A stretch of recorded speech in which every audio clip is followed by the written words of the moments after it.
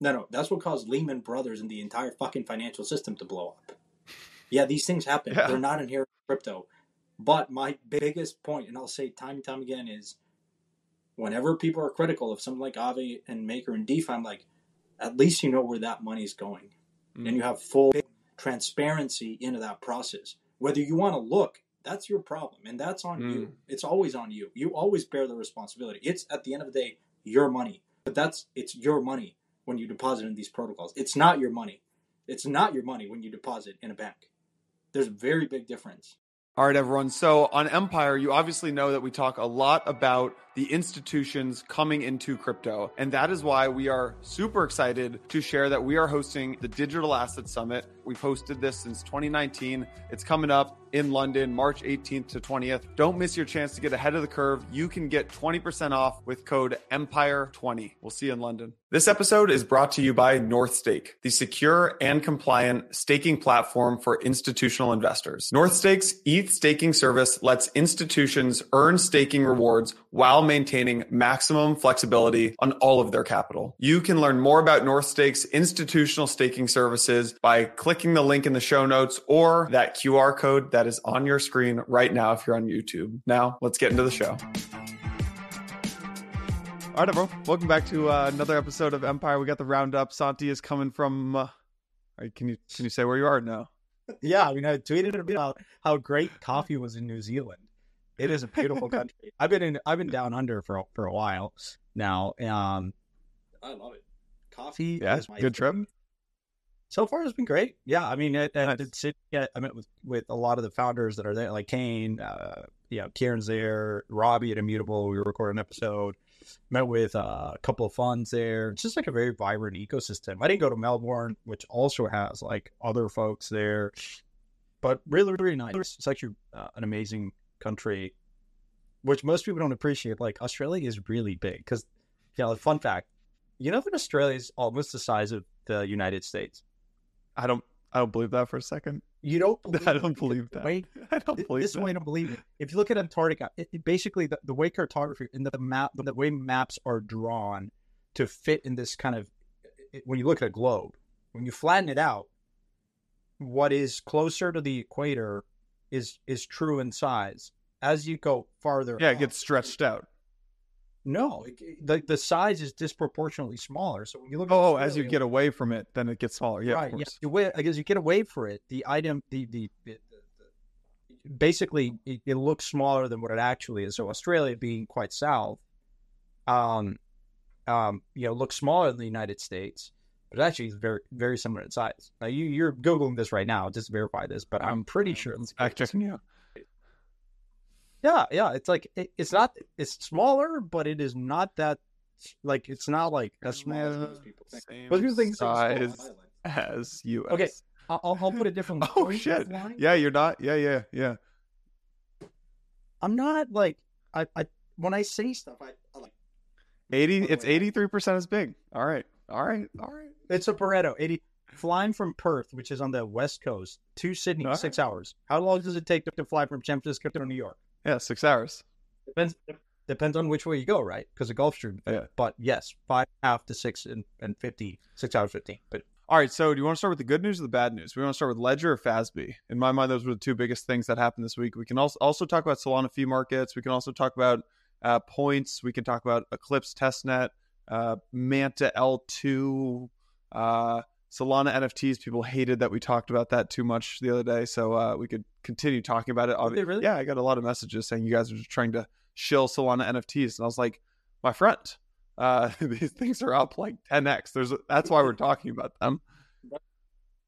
I mean, we're going to talk about stuff that we find interesting because, I'm sorry, folks, I'm sitting on a chair here And I could be doing other stuff. And I got so many salty messages that we were talking about Bonk, and I was like, I mean, you can hate it or like go look. You should go look at Chow's posts. I think Chow's been nailing. maybe we can talk about that at some point because I think Chao is one of those guys that is not afraid to look stupid and actually speaks the truth. And I think, it also speaks to this idea of it's very liberating. It has been for me. Like at some point you just say, I'm just here to talk about stuff because you're in the pursuit of truth. And Shao is one of those guys that he's come on the pod so many times. People love hearing from him because he speaks the truth. Like, he generally doesn't care what other people think. He's just the best, and I'll stop here. One of the best things I've heard him say is, you build community, make everyone rich. And that was true for Ethereum. We try to over-intellectualize how community was built and Ethereum alignment. Well, guess what, folks? There's a lot of Solana alignment now because the devs have made very... it's the same reason why VC chains, like a VC chain, all that really means is that you launched at too high of an FTV so nobody could make money. So then they didn't get, they didn't have bag bias, basically. That's what a VC chain really means. It's not that everyone raised capital at some point. Like everyone's technically a VC chain. A VC chain is you just made the mistake of launching it way too high of an FTV. So nobody got rich. Let's talk about FASB. Okay, so actually, this was big news, but didn't get covered like it was big news. Obviously, Blockworks covered it pretty closely, but I don't think the industry was talking about it too much. So yesterday, on Wednesday, FASB officially adopted fair value accounting for Bitcoin for fiscal years beginning after December 15th, 2024. And let me just give kind of a primer on why this is so important. So actually, if you looked at some of the folks in the industry, so Hong, the president of OKX, said, this is big news, even comparable to having one more pro-Bitcoin president in a sovereign country. This removes a system hurdle for companies to hold Bitcoin long-term in treasury reserves. Bill Barheit, CEO of Abra, said this is way bigger news than the Bitcoin ETF. This is huge. David Marcus, I think he was head of payments at Facebook, said you may think this is a small accounting change that doesn't mean much. It's actually a really big deal. This removes a large obstacle standing in the way of corporations holding Bitcoin on their balance sheet. 2024 will be a landmark year for Bitcoin. So the reason that this is just like a 2-sentence primer here, why this is such a big deal, is right now, the way that Bitcoin is treated on balance sheets is it's technically, I think, treated as an intangible or something like an intangible. So the way that works is when the price of Bitcoin goes down, you can mark the asset. You can mark to market on the way down, but you can't mark it on the way up. And maybe you can give like another example of this or kind of what this really means. But like if Blockworks were to hold Bitcoin on our balance sheet and we got it at 40,000, it fell to 30,000. We mark it at 30,000. It comes back up to 40,000 or 50,000, we can't mark it back up at 40 or 50,000. So it's been a pretty insane kind of archaic rule. But the big update is that they are changing that so that crypto is going to be measured at fair value on corporate balance sheets. Yeah, as you said, it is a long-term intangible asset. So it is like treated think of it like a patent. And it's crazy to actually think about that. One, it's actually liquid, very liquid. So it should be not long-term, should probably be a current asset, like a kind of like a marketable, like a short-term, so, and the other one is like, I think if you think about, like MicroStrategy, for instance, has a ton of Bitcoin in their balance sheet, right? Like as price has come down, because a lot of their, they've been buying at different levels, then when you look at their balance sheet, it's not an accurate representation of the current value of those holdings. Now, of course, people can do the math, right? You can go in there and say, oh, okay, they're holding 100 Bitcoin, that translates into X. And then their loan docs, right? Their covenants, they also obviously are marking them at, what is the fair value of that, which is what they could sell it for. So they're not like tripping covenants, but nonetheless, I mean, I think it's still important when analysts look at a company, right? And you're just looking at the financial health of a company. And if this thing is not being accurately reflected in the balance sheet, I think it's difficult, right? I think it may be yet another reason why, if you're on the fence about holding Bitcoin on your balance sheet, this treatment hasn't helped. And the fact that it's going now to a more accurate, treatment, not a patent, but something that is liquid and marketable, and and you can actually market to market, then I think it's I guess the real question is how many people. I mean, this happened to MicroStrategy, right? So Saylor bought billions of dollars of Bitcoin. Price increased. He had to hold the Bitcoin on MicroStrategy's balance sheet at the purchase price. Then Bitcoin fell in value. MicroStrategy had to recognize what's that called? It's an impairment impairment listed as a loss. Then Bitcoin recovered in price. MicroStrategy couldn't recognize the recovery. They had to keep the value on its books at the impaired level, even though Bitcoin had recovered. You're looking at all the metrics, right? And think about like how automated the stock market is. Like if you just look at like these current ratios and solvency ratio, the asset test, like all these like financial metrics, if you were to compare it, it just is out of whack. It's not an accurate representation, right? So yeah, I think it's important. The real question in my mind is the impact. I don't know if it's as impactful actually as an ETF or a sovereign like announcing. The interesting about ETF is that it wouldn't actually matter, right? Because the ETF would be, if you're holding an ETF on your books, it's going to be mark to market. But I think the real question is like, how many companies have actually been on the fence or have disposed of their Bitcoin holdings like Tesla because of this unfair accounting treatment? I would argue very little, but it's more of a sentiment. I think like you're reading the lines, like the ETF is coming, a more accurate accountant treatment. I think everyone's just sort of realizing this industry is real. Not only that, but it could also bring in meaningful, economic stimulus, jobs, capital formation, and fees for all the different kind of constituents that matter. And so I think that's in my mind, that's the more relevant thing. It's like, it just brings more legitimacy and in a fairer treatment to this housing. That's good. Yeah, I've always thought it was this like Bitcoin on corporate balance sheets was a bit of a meme and like not something that was actually going to play out that much. I mean, MicroStrategy's obviously performed. It's looking really, really good for them. And trading a 40-50% premium. Yeah, so it's looking great for them. But like, I don't know, you don't have corporates going out and buying like stocks and putting it on their balance sheet. Let me put it this way. Like, I think like, if you think about payments and stablecoins, as that, it likely won't matter, right? Because the question, I think if you're holding a stablecoin in your balance sheet, I'm not actually sure if the treatment would be like a long-term intangible. I guess it's sort of TBD because we don't really, but presumably with a stablecoin bill, like it would be treated like cash equivalent.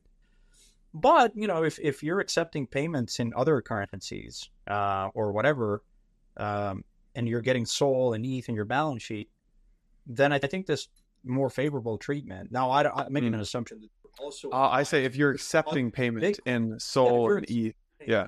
Now, this makes the assumption that I'm not actually sure this applies to things other than Bitcoin, but let's just assume that it does. I think it matters more longer term for commerce, where there may be less of an incentive to dispose of what you're getting and swapping for cash if you have this type of treatment, right? Which sort of makes sense. If you're getting payments in ETH and SOL, if you're selling it, like Blockworks does. Blockworks gets payment in crypto all the time. Exactly. Yeah. So yeah, I don't know. It's on the margin. It's more of like accounting, and I think for what it's worth, an ETF and a sovereign coming out saying that it's going to buy these things is way more impactful. But agree to disagree with these folks. Yeah, one step forward though in the right direction. It's cool. Yeah, absolutely. Okay, less good news. We've got Ledger, so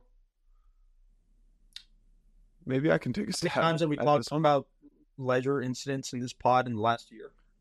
Yeah, but where, like, and how much money do you have on your Ledger? Like, still, Yeah, I mean, like, let's talk about what happened and then like dissect it a bit. Okay, so Ledger launched. I'm gonna do my best here. Ledger launched something.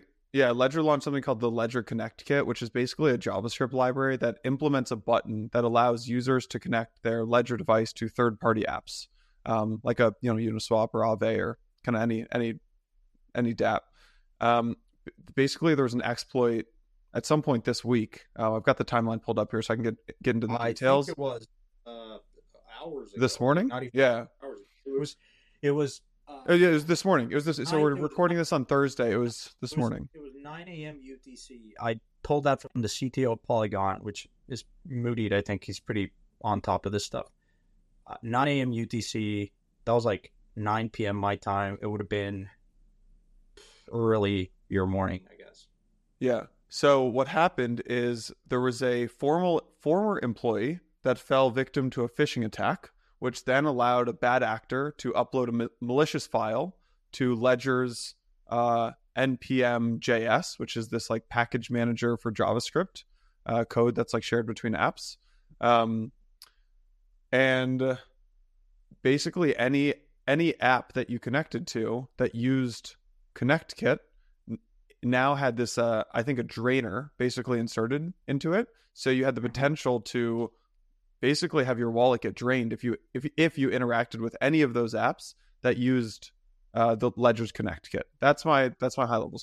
And by interaction, it's not just connecting; it's like it's like signing a transaction. Signing, yeah. So, yeah. So I think the TLDR is you had this malicious version of the Ledger Connect SDK that was pushed to, basically pushed into the like live code. And what's important is, as soon as this happened, my understanding is it sort of gets rolled out to pretty much most apps by default, like automatically. I think it was any app that used Wallet Connect. Any app that used this would have approved. Now, yeah.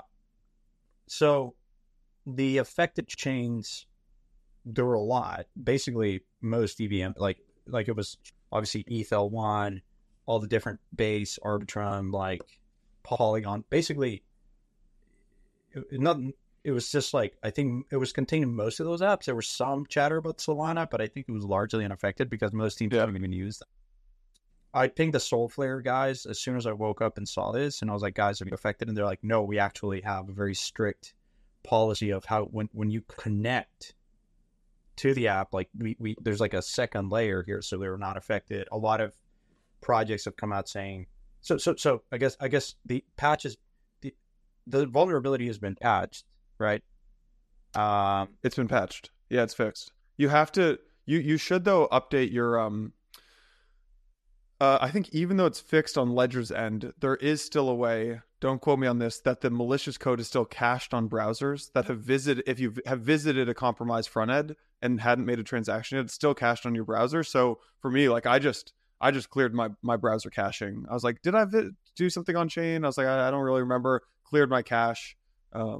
I guess the important thing is, if you haven't used your signed within or used anything on chain for the last like day, call it that for conservatism, I think you're fine.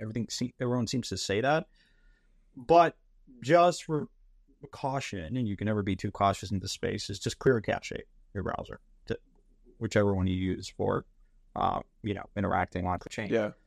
And then wait, like just don't do anything, right? I know. The knee-jerk reaction is, oh, I'm gonna go and revoke everything and move, like just for again. Yeah. Not do anything. I was gonna send USDC today, for like an angel check, and I was like, you know what? I just told him, I was like, I'm gonna send this on Monday. Like I'm just not interacting on chain for a day or two. Like I say, guys, yeah, it's you're gonna be listening to this on Friday. Just don't do anything and take some time. Okay, so I have a couple questions here. So the way that I understand the origins of the Ledger, the way I understand the origin of this exploit is that there was this ex-developer, Junichi Sugiura, I'm sure I'm botching that name, that still had access, even though he was an ex-employee, still had access to the GitHub repo. He clicked a link in a phishing email targeted at GitHub users. His GitHub account got compromised, and then bad actors pushed that malicious code into the library via his account. Why? Twofold. Why did this ex-employee still have access to a GitHub to Ledger's GitHub repo? And two, why don't they have two-party verification for code updates or something? Like, why do they have it so that a single person can deploy code without review by any other party? That's crazy to me. That's crazy. Je ne sais pas. No, but actually, like, you should have access controls, internal reviews, multi-sig codes when it comes to like. It's stupid, huh? I don't know, dude. I literally, it's the third strike or more that we know. I don't know. Pascal's speaking at DAS in March, so well, I mean, I'm sure they'll be past this by then. But it's like, I don't know. You got a company that's fundamentally built around security, and I'm sure 99% of the times this happens. But like, you can't have a 1% moment, you know? This is like a class. This is like probably there's a couple of things that are very on edge when they happen. I think just the good thing is the entire crypto Twitter, everyone was on top of it fairly quickly and alerting people. My latest check is that the drainer has gotten like 500K of funds, maybe 600. I've also seen that it only included like gas tokens could be drained, so not ERC20s, only gas. So that would be, ETH or SOL, I mean the units that you pay for gas. Now I haven't verified that. I just saw one tweet around that, and then there's a revoke. I retweeted this. There's a revoke app site where you can go and enter your address if you have any doubts, and it could actually tell you the approvals that you have. What's it called? The Revoke Cash app. I think it's they have a specific site where a specific part of their site where it will check your wallet and the approvals interactions you've done and tell you if you're safe or not. Now revoke.cash, that's what it is. Yeah, revoke.cash. But anyways, it's on my Twitter profile. We'll link it here in the show notes if you have any doubts. There's also two others I'd give a shout out to, which is Wallet Guard and Pocket Universe. So I haven't used either of those. I have no affiliation with them, but I saw some people tweeting out saying like Wallet Guard flagged this immediately. Like that big very thing for Wallet Guard. And I guess the important thing here is like, so let's unpack this a bit. Like, what is the issue here? I guess the supply chain attack is real, and it's a real threat to the industry, right?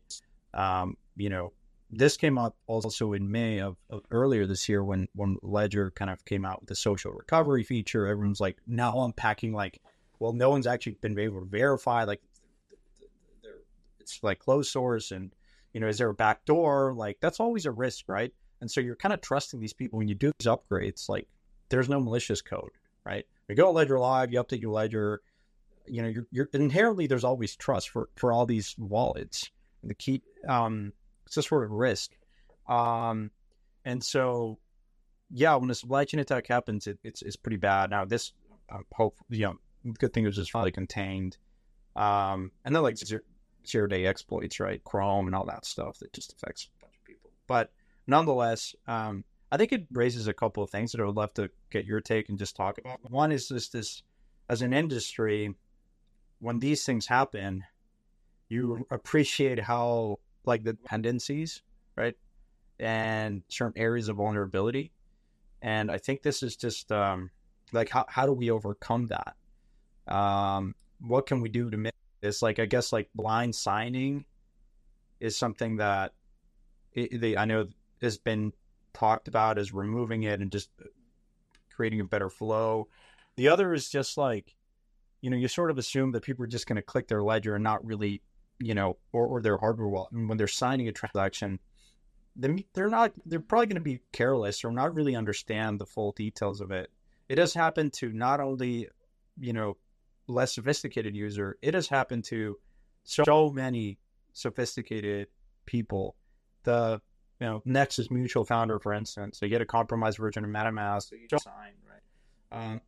Anyways, my flow, and I know you wanted to talk about like having Tay and other people to have a very dedicated pod on security, but like my advice is when you see this stuff, don't overreact, understand what's happened, follow a couple people, and we can link them in the show notes, folks that I might like, but also take time to like, so if you're using MetaMask and you're signing, right, you can always I always inspect where it's going, right? So when you're actually proving, you have that page, shows up the fees. On the top right, you can actually see the destination address. And so whatever contract you're going to be interacting with. So what do? I check that address. I go in an Etherscan or whatever scan to see that address. And just by quickly inspecting that address and all the transactions that are happening, it may be tagged as safe, but even then, just click into a couple transactions, look at the history of the contract, understand what the contract kind of does. You don't have to be extremely technical. If you just click into that and say, what is this contract doing? Like, what are the last 20 transactions? So click randomly on 5 and understand what those transactions are doing. I know, It's a but new listen to what you're saying. That's so insane that you have to do that. Like, you're sending something on chain, No, you then have to go look at the address on Etherscan, look at 5 transactions. Like, my dad was just in town in New York, and I got him set up on. So he's been set up on MetaMask, but he's set up on Solana. He's got a Phantom wallet. He's trading on Jupiter. He's got a MetaMask wallet. He's trading on Uniswap. He wanted to buy some like weird long tail things that he read about in a newsletter that he subscribes to. And so I helped him buy them. But then this morning, and he's not on crypto Twitter, right? He doesn't have a Twitter account. This morning I had to text him, do not open MetaMask or Uniswap or any of that today. And I didn't know how to describe it to him. So I just said, big industry-wide bug. Like, think of the, hopefully as crypto grows, like that he will be in the 99% of users who aren't like spending all their days on crypto Twitter. That's just my second advice, which is probably the best one. You got to assume in this chaotic phase of innovation, ever expanding surface area, there's going to be exploits, continue to be exploits. So my approach is do the Horcrux model, separate. It doesn't cost anything to spin up new wallets. Break it down. Have a hot wallet for doing NFTs, trading, and then send those to a vault that is never interacting with anything. I think it's just proper hygiene, where the same whether you have a checking account and a savings account, or you have you have different bank accounts. Same here, guys. You use hundreds of wallets. I know it. You want the convenience of aggregating and seeing how much you're worth on a tick by tick basis, but guys, like, you can aggregate that. You can track that easily. What you don't want is to have one wallet with all your assets. You do a wrong click and it drains it. And so, I think I was, for instance, active during this period. I was doing some agent stuff on chain, and it actually happened during this time. And so I immediately knew which wallets I had interacted with. I checked. I looked at what had happened after, and so what I'm trying to say is it was contained to like less than 0.05% of all my assets. So it's like, a worst case scenario where I just, get affected by this. It doesn't destabilize me, just sort of like you live. And so I think that's my best approach, right? If you don't trust Ledger, well, maybe get other wallets, or maybe get 3 of them and have a multi-sig. We're using different hardware wallets. Like, there's a lot of things you can do. I definitely agree with you. Look, it's not yeah. I mean, it makes you zoom out and just think about things. It's like, yeah, there's Ledger's had a bunch of fuck ups recently. But I'm like, okay, like what else am I going to go use? Like, I'm using Ledger still. And then it makes you think about like wallets too. Like, everyone in the industry uses MetaMask, which is run by the same company that also runs the largest RPC provider. And it's like, there's anyways. Moments like these are always when people start digging in and understanding there are still a lot of dependencies. Yeah. People talk about NFTs and like where the data is actually stored. Yeah. You think how many people care about that? No, they just want to look at like nice pictures on the phone. Yeah. Well, are you certain that metadata is stored in a like immutable like way, or is it just stored and look like, you know what I mean? Like, it's important to dissect all of this, but you go down this rabbit hole from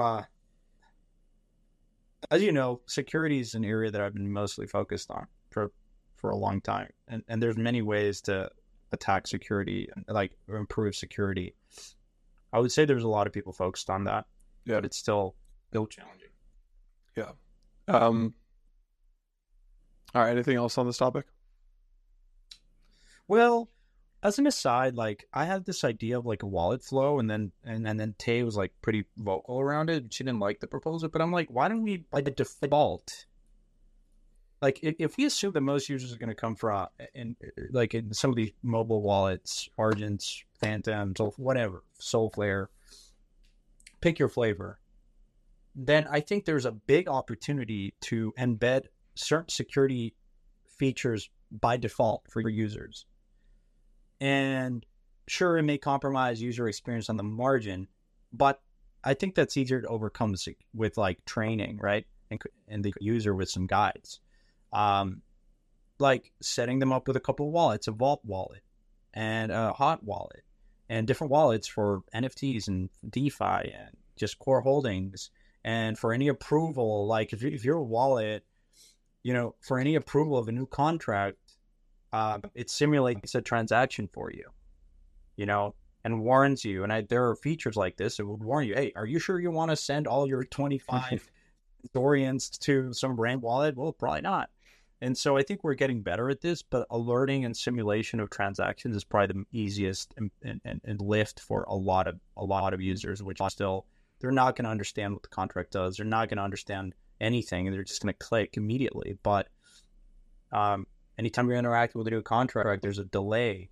Stuff like this. I think there's a couple of ways that we can probably improve this at the wallet level. That's I think where a lot of these changes by default, and it can have a huge improvement in protecting a vast majority of users. All right, everyone. So we talk a lot about the institutions coming into crypto on Empire. Santi and I are both headed out to London March 18th to 20th for Blockworks' 8th ever Digital Asset Summit, DAS. This is an institutional buttoned-up conference that we've hosted since 2019. I like to joke that it is probably the last remaining kind of suit and tie event in crypto. People are still wearing suit and tie. It's pretty funny. But you'll actually hear from a lot of the largest institutions in the world, coming from Standard Chartered, FIS, JP Morgan, Framework folks coming out, Wintermute, Van Eck, Goldman Sachs. There are a couple big themes of this conference. 1, Bitcoin catalysts, the halving and the spot ETF. 2, a view from the buy side. 3, RWA's tokenization and stablecoins. 4, global regulatory frameworks. 5, institutional infrastructure, including banking and payments. And 6, the macro case for crypto. If you have anything to do with the institutional side of crypto, you have to be there. Santi and I got your back. We hooked you up with a 20% off code. It is Empire20. There is a little competition running internally at Blockworks to see who can drive the most number of tickets. So help Santi and I out. Register with our code and you get 20% off. That is Empire20. All right. What do you want to talk about next? Do you want to talk about these points? Sure. I mean, I don't get the hate on the points. That I don't understand why everyone's so up in arms about points. So Rainbow launched points on all right, so Rainbow tweeted out on Tuesday saying, "Welcome to Rainbow Points, the first step towards including our community in the future success of Rainbow. Every Ethereum user has been dropped points today. Claim your points and start earning more by doing the things you already do on chain. So use Ethereum, earn rewards. Do things, get rewards. Like play on chain, get rewards. What is so the pushback here? I want to ask what points are going to be awarded. I don't hate it. Like I don't get why. Like I don't know. My wife shops at Sephora, and like she gets points for doing that. Like IKEA gives you points, Microsoft gives you points, like Starbucks gives you points. If you're already using it, like you don't mind it, and if yeah, I don't get it. People are just in this state of, why do we need another L2? And I hate the strategy. And look, I don't know. I'm all for experimentation. And I don't think, time and time again, people get frustrated. Like, why do we need another L1? It's a copycat and yada, yada, yada. It's like, instead of like bitching about it, like it's gonna happen anyway. Yeah, let the innovations play out. Like let people do points. Yeah, like, I don't know. Like I have no issue with these points. If they want to do points or call it whatever, like fine by me. Like ultimately, like I don't see a problem with that. So, were you on the Tushar podcast that we did when he was talking about every cycle has its own novel token distribution? So you had ICOs in 2017. I think it was IDOs in 2019. Binance really kicked off. Remember the Binance IDOs in 2019, and then you had you had DeFi Summer and like airdrops and things like that. You had NFTs. Like there's always these new novel token distribution things. Now the new novel token distribution is points, and I think points are basically becoming this system's mechanism of token distribution. Yeah, of course. Yeah. By the way, I have a startup idea for you, which is that I want to get your take on. That I'm a builder or an investor or both? From the I know you're a bad builder, so we'll approach it from the investor's perspective. I love this as a builder. Okay, so I was talking to some of the teams on on Solana that are launching that have recently launched tokens and done these airdrops and are launching tokens.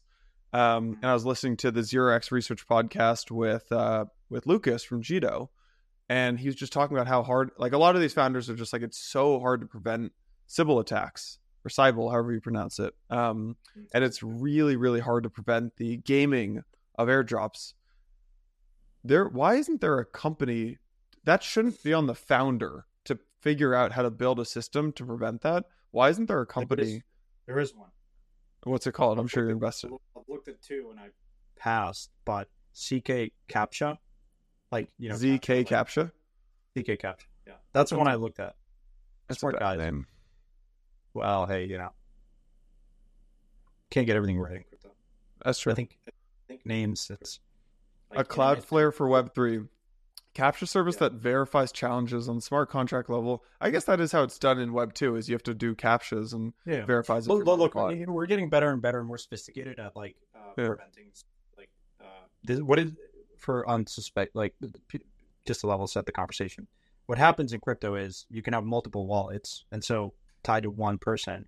And so it's not like you can claim a free pizza in, you know, your student council by showing up and showing your ID. Here, no one's asking for your ID, so you can have 50 versions and clones of you showing up to get the same pizza. So all of a sudden you get all the pizza, and that's not good. And there have been instances where that has been an issue. It has, like, there's always some farmers out there. You hear that picture, like that guy, like, riding a scooter with like 50 phones in China, and he's like clicking all. That's basically what you're trying to prevent. You're trying to distribute these tokens to as many people as possible, not just one. But yeah, with AI, like, you can. I think we've gotten better at understanding bot behavior, and, like, preventing just them getting a disproportionate share of airdrops. I think I've also thought a lot about and discussed this with teams about how do you think about airdrops, and the programs of airdrops. Like Jupiter, for instance, announced that they were doing one of many airdrop campaigns. Blur has done multiple rounds, right? Not just one. Simple things like that, I think, like, are pretty good, right? Ultimately, what you don't want to do is blow your entire load in one airdrop. And it's like, well, then up to governance, you can distribute. But it's like, I think it's better to have a lot of flexibility. You know, and have multiple campaigns, because you're going to also get a better sense of retention, user behavior. You don't want to be in a position where you totally gave all the airdrops, and then you don't even have anything and more firepower for marketing and acquisition. Yeah. So I think a lot of companies basically there's a lot of examples in crypto of basing things off the first time something happened. For example, what I'm talking about here is like, out of every NFT collection is like 10,000 PFPs. Why? Because, you know, first big one was basically. Makes no sense. Yeah. But to tie this together with this conversation, like, I think a lot of companies or protocols in crypto, whatever you want to call them, have fixed supply of tokens because Bitcoin's 21 million hard cap. But if you think about how a company should be built, like, that fundamentally does not make any sense. You should have more and more shares that get issued as the company grows and needs to do more things with their equity. And so I think, like, you know, when I see these pie charts where it's like 20% to investors, 20% to the team, I'm like, what a stupid model that we're even focusing on this thing. It's like, you should have, I don't, you know. I hear your point. Look at static point in time. You have to kind of chart, say, this is the distribution at this valuation. No, I get what you have to do it. Yeah. But I mean, look, I went through the exercise of making the proposal for Yarn to mint an incremental, what was it, 4,000 Wi-Fi, because of course they needed to fund the developers, right? And new, you know, ongoing development of the protocol. And they, you know, they had, like, all the Wi-Fi had been formed. But I agree with you. I think ultimately the response to that is, yeah, maybe you fix the supply, you have certain inflation to because that's what the market, like, that's just I think still good to do. But then say, look, I know we're going to have a discussion tomorrow with Kyle and Dimitri, I think, on DeepIn. I think certain use cases, to your point, gaming, DeepIn, require like more thoughtful approach to token emissions and inflation on a dynamic manner based on user activity, based on, like, it's very different if you have, like, if you're a game and you said, oh, we're going to have 10,000 PFPs. Well, good luck this being a mainstream game, guys. Like, you basically are capping your users to 10,000. That's not going to fly. Okay, maybe you can launch derivative PFPs, which is where most other teams have gone in this direction, right? Like Asuki's did like a clone of the original Asuki's, but that never works. other teams have done it more successfully. So I think, like, yeah, to your point, you're absolutely right. We've been operating under this assumption in crypto around scarcity driving value. Whereas for gaming, for NFTs, for social, it is a like utility, and that is abundant. And so you want to have, if you want to have billions of users, when you want to have like all these different collections and maybe tokens. Now, maybe the counter argument to that is, even if you have a fixed supply, well, you can divide these units up to like companies go through this motion too, right? Once the stock price goes up over $100-$200, they do a stock split, because unit buy, like unit what do you call it, they're unit bias, right? Oh, you can buy 40,000 Bitcoin. Oh, you can be a Shiba billionaire or a Bong billionaire. Psychologically, companies even in the public markets have realized this. Once their stock price reaches a certain level, 100, 200, 300, psychologically, because you can only buy one share, it boxes out so many people. They do these splits so that the stock is $2, $5, $10, right? Apple's done this. Like, the best companies have done this, right? It's not like only inherent to crypto behavior, but I guess, like, you can divide Ethereum and Solana and all these different tokens into, 18 zeros, or basically infinite. Not infinite, but like near infinite. You know what I mean? But still, yeah, I don't know. There was one thing I want to talk about. I watched the Layer 2 video, Layer 0 V2. Layer 0. So Layer launch is sort of this communication protocol. Full disclosure, I'm an investor. I think the team's extremely talented, and they launched V2. There's a great video with Primordial, the founder, Brian. People should go watch that, because I think he like, why I think this is relevant is because he talks about like the importance of security liveness. He talks about, and decoupling that, he talks about the importance of communication and the core principles of crypto, like immutability, censorship resistance. And I think it was just like a really put together, a very good video. Even if you don't care about Layer 0 does, I think it's still a good video, because it talks about the kind of the core ethos of crypto. So it's really nice. The point I wanted to make is, a lot of times you can change these things up to governance. So obviously, the idea of how many tokens are emitted, like some of these parameters are not immutable.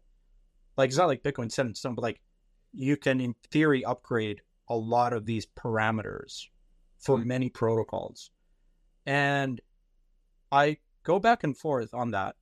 If these are things that can or can't be upgraded at the smart contract level, I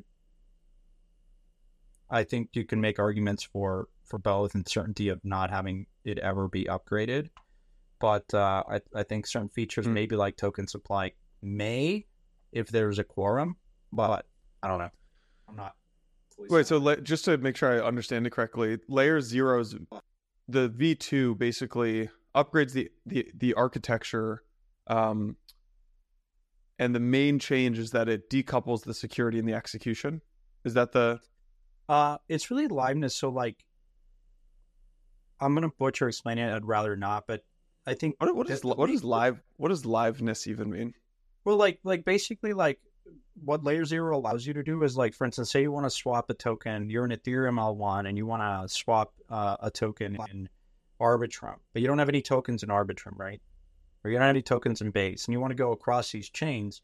What they've done is they would just make that extremely easy, abstract all the complexity. They will swap your tokens in one chain for that in the other. and then execute whatever transaction you want to do. And so I think that's like super important. It can also be for voting and other components. So a lot of it is when you think about the communication between chains is my appreciation is, well, how quickly that happens, with what certainty one chain is more secure than the other. So you have to deal with like different mechanisms, consensus, validation. Like basically one chain is more secure than the other. It's just like, it is fairly complex thing to do when you think about all that. And Layer 0 is just doing it I think it's a big improvement in what they've done in making that just far easier for people to interact across chains. So that's cool. Taking a bit of a different approach from like Axelar and CCIP and Wormhole, and that's cool. Yeah. Is liveness basically like what like the ability of a distributed system to process transactions? Like what is? Yeah, I think that's a good way of putting it. I gotta ask our analysts. By the way, we just published a report on Layer 0. I just saw on our research platform. I haven't read that. So we'll link that in the show notes. Today's episode is brought to you by NorthStake, the secure and compliant staking platform for institutional investors. NorthStake is purpose-built for institutions that want to enable the ability to move in and out of staked ETH seamlessly while controlling all aspects of their fund management. NorthStake's tokenized ETH staking service offers institutions easy, low-risk crypto yield opportunities. It complies with both AML and MiCA regulations, making it possible for institutions to tap into Ethereum's growth and earn staking rewards even through these pretty turbulent regulatory times in crypto. If you are an institutional investor seeking compliant crypto exposure and yield, NorthStake streamlines that all for you. To get started, head over to northstake.dk/tokenized-ETH-staking. I know you're probably not going to go to that long URL, so just click the link in the description of the episode. That'll take you right to NorthStake's site. Or if you're on YouTube, scan the QR code on your screen right now. Now, let's get back to the episode. My prediction for we're going to do a predictions episode next week, which I'm pumped on. But one of my predictions that I've talked about in here before is that Blast is fine. But what Blast is going to cause is all these L2s starting to create L2s with yield. And we saw that for the first time this week with Manta. Is that right? Manta? What is Manta? Well, full disclosure, also an investor, a seed investor, way back in the day. So their privacy, their whole thing was privacy since day one. It's like, we need better privacy. I remember these guys. Yeah. IT guys, and so they were very focused on, again, like a privacy chain. So that to me was the most compelling thing. They're still in that direction. They're launching now their L2. Like a privacy-focused L2, and of course they dubbed it the new paradigm, and so a lot of it is native yield. Is that a jab? Is that a jab at paradigm for funding Blast? Well, I mean, I don't think it's a coincidence. And they're using, I think, the different mechanism that they're doing. And I had a call with Kenny, the founder, not too long ago, actually 2 days ago, about like they're using Mountain Protocol, which I think Newcastle, like Nick Fund, is an investor in, which is basically, I think we talked about this in the pod when he was on, but basically it's a basically like a treasury yield bearing stable coin, and they're using that to capture yield in the same way that Blast is using Maker and Lido to capture yield from treasuries, Lido to capture yield from native ETH. Staking, Manta's taken a similar approach by using Mountain on the stablecoin side to capture treasury yield. But yeah, you're right. I mean, I think it's once someone does it, then everyone else will do it. If it works, everyone else will do it, and that's the nature of the space. Yeah, and something like Manta's going to be fine, and then someone else has 5% yield, and then someone's got 10% yield, and then someone offers 20% yield. Now we've recreated, it's this cycle's version of Celsius and BlockFi. No, see, this is where I struggle with that, because I know you're going there. Mike, I saw a tweet from Mike, your co-founder, that he said this, right? He said this is going to be a problem because it's Ponzonomics and yield people are going to chase high yield. But I agree. Look, this happened in DeFi summer. New protocols were launched. They advertised yield. in the thousands of APYs, and then that very quickly compressed for a variety of reasons. Primarily, the token price collapses as like, sell pressure as soon as you start farming.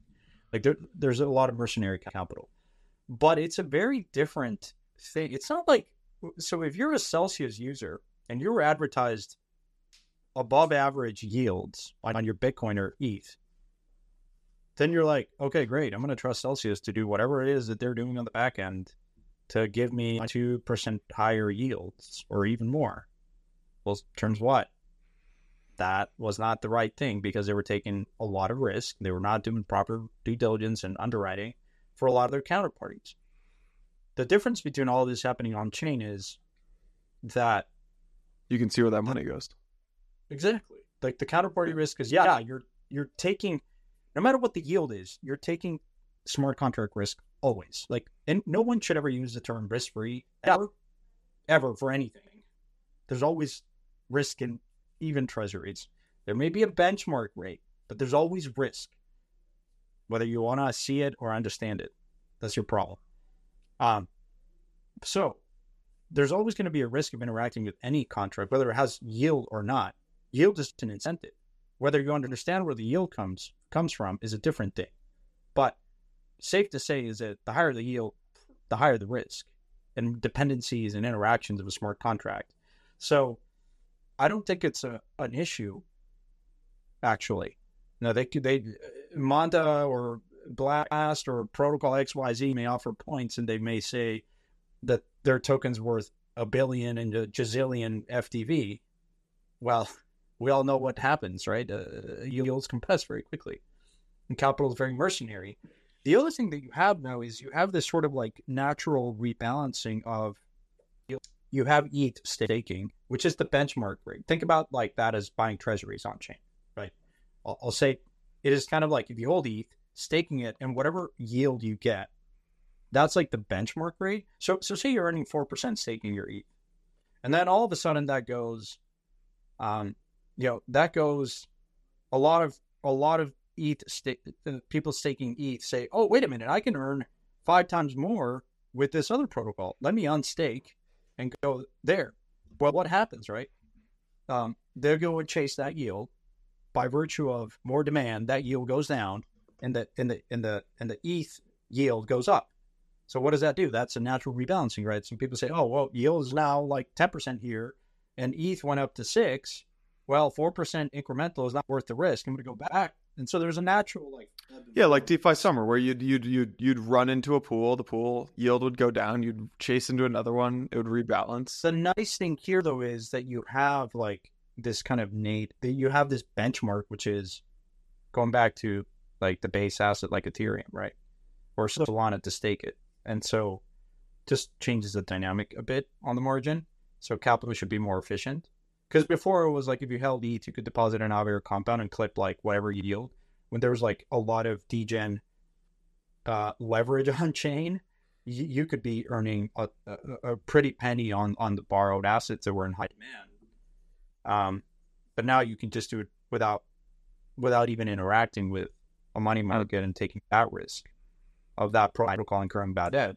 You're like depositing your money in a bank. Here, you're just keeping your money by staking it. And so, anyways.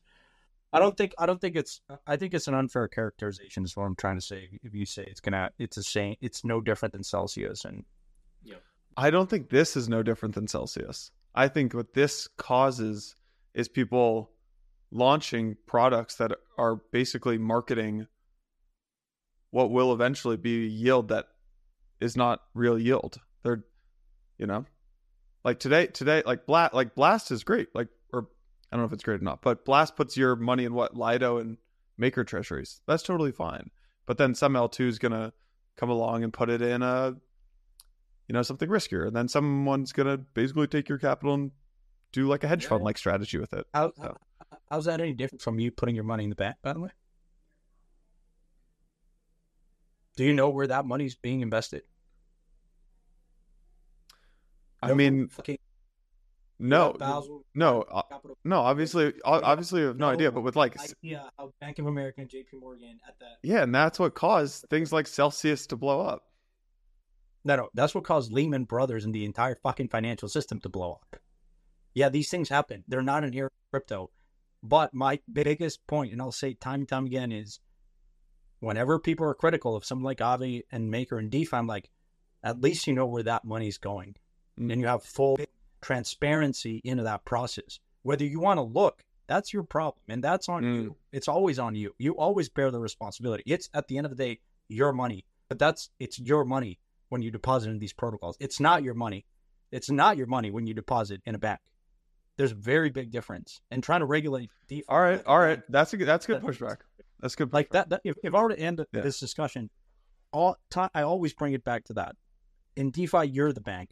You control where that money goes and what these smart contracts can do with that. Sometimes you can approve certain things that these smart contracts can be just like a bank. They can move your money around. They can do these strategies. You have to understand that. But you have you always have transparency of where that money is flowing and going in real time, 24/7, 365. Always. You can inspect and look and revoke access and bring it back. You can't do that in your bank. That's why people have 20 bank accounts or put money in Treasury. Seriously, I mean, that's why DeFi works. I mean, I'd rather put money in smart contracts. Yeah. That was a preview of the predictions episode. It's going to be a little spicy next week, it seems like. DeFi and gaming are back. Well, we're also going to, hopefully we spend some time looking at how dumb some predictions were. Because I always like to go back. I have a price question for you. So, here we go. Do you think there's any money to be made on like buying like Aave and Uni and these kind of like OG DeFi things, or that's a fool's game? I tweeted about this too, and I keep saying this because that's what I do for a living now. I should post. Santi, you're basically an influencer now. How do you feel about that? You're a content creator. God. I don't know what I am, sir, to be honest. Look, I think do fundamentals matter? At some point. Not yet. Aave makes more fees in a day than Solana, but it's valued at, 1/35th. What's the right way to look at these things? I think one way certainly is to look at profitability.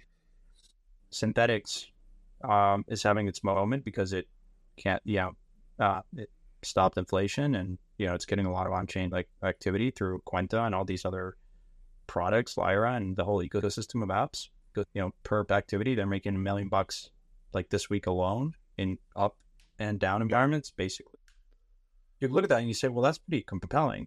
And then you look at, okay, what's the supply? What do I like?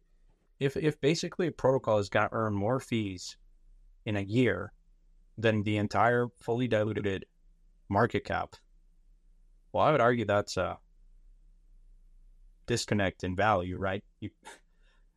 What happens when these buybacks happen? People look at Rollbit like it's trading at a decent discount. There's Rollbit, I think, is priced the way it is because it's fundamentally quite risky on because you don't know, it's non-founders.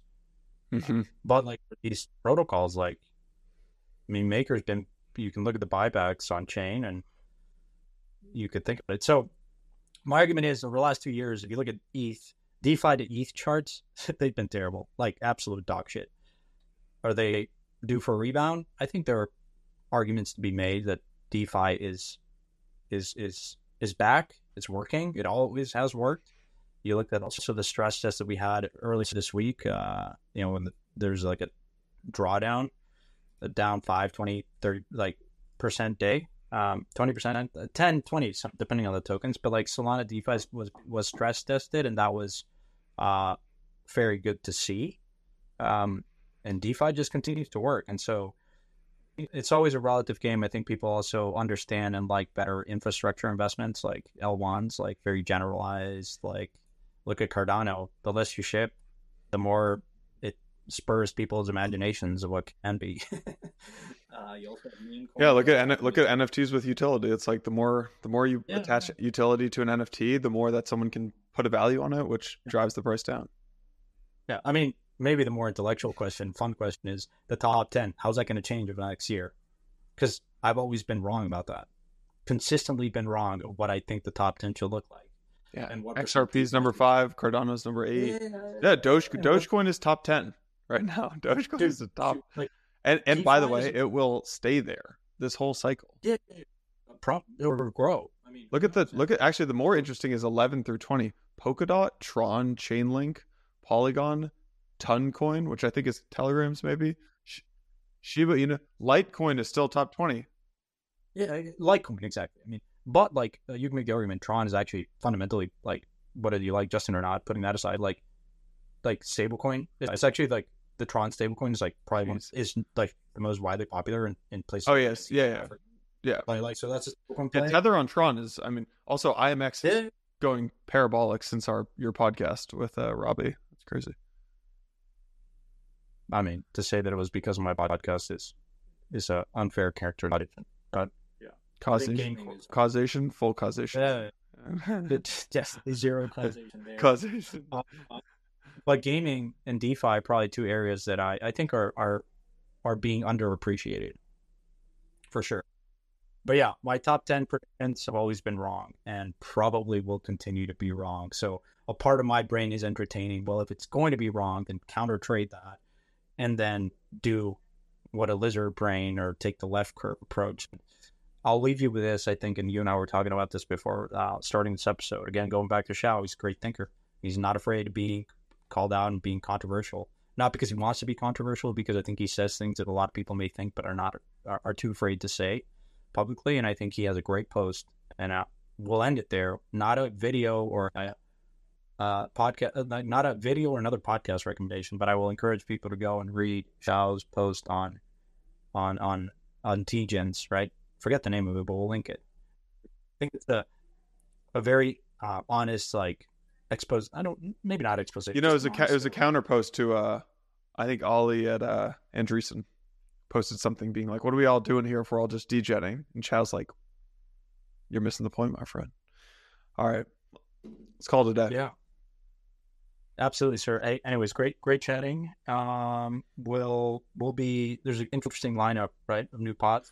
We have Empire coming out next week. We have Avalanche coming out next week. Cool. We got Empire. We got Avalanche coming out next week. We are recording a really interesting debate tomorrow with Dimitri, who used to be at 1KX or Coin Fund. Okay. Yeah, 1KX. And then Kyle Samani from Multicoin. Kyle is taking the pro deep in corner, and Dimitri's taking the anti deep in corner. We'll release that soon as well. So a lot of good pods.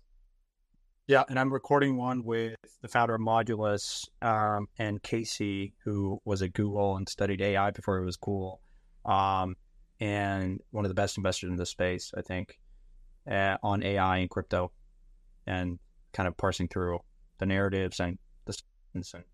And so yeah, a lot of stuff. We try to be relevant and touch on things that we care about and I think are important in the limelight. So if you want to hear anything in particular, let us know. And if we're doing everything wrong, also let us know. We read the comments. What do you think is more? What do you think is more of like a neg? Influencer or content creator? What should I call you? God, I think content creator is like a soft influencer. I'd rather just rip the Band-Aid off, and be like, come, the Lord Jesus, all accepted. But content creator just feels like you're kind of like you're still an influencer, but you're shitty. You haven't made it. Yeah, you haven't made it yet. You're creating content but not getting paid for it. I was looking for what it's worth. I like, this ain't making a living, folks, but I do it because it's fun. And so cool. You can call me whatever you want, man. By the way, okay, next episode, I will look very different, and I will do something that you haven't actually lived up to. This is bad. Shave your beard? I don't know. We'll leave it at that. That is the perfect place to. This is the perfect place to end. Why are you doing?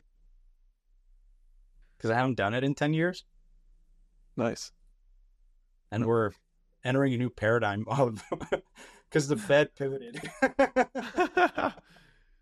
All right, let's wrap, my friend. Go enjoy your poker games. Go enjoy Kane and the crew out there, and I'll see you next week. All right, man. Great as always. Thanks Everyone for listening. We'll see you next week. Hey everyone, thank you so much for watching today's episode. Really hope you enjoyed it. We wanted to take a second to just remind you about our upcoming Digital Asset Summit in London, March 18th to 20th. Santi and I got your back. Seats are limited, and we hooked you up with a 20% off discount code. It is Empire20. If you heard it earlier in the podcast, there's a little competition running at Blockworks to see who can drive the most number of tickets. So when you register for the Digital Asset Summit, make sure you use our code Empire20. See you in London.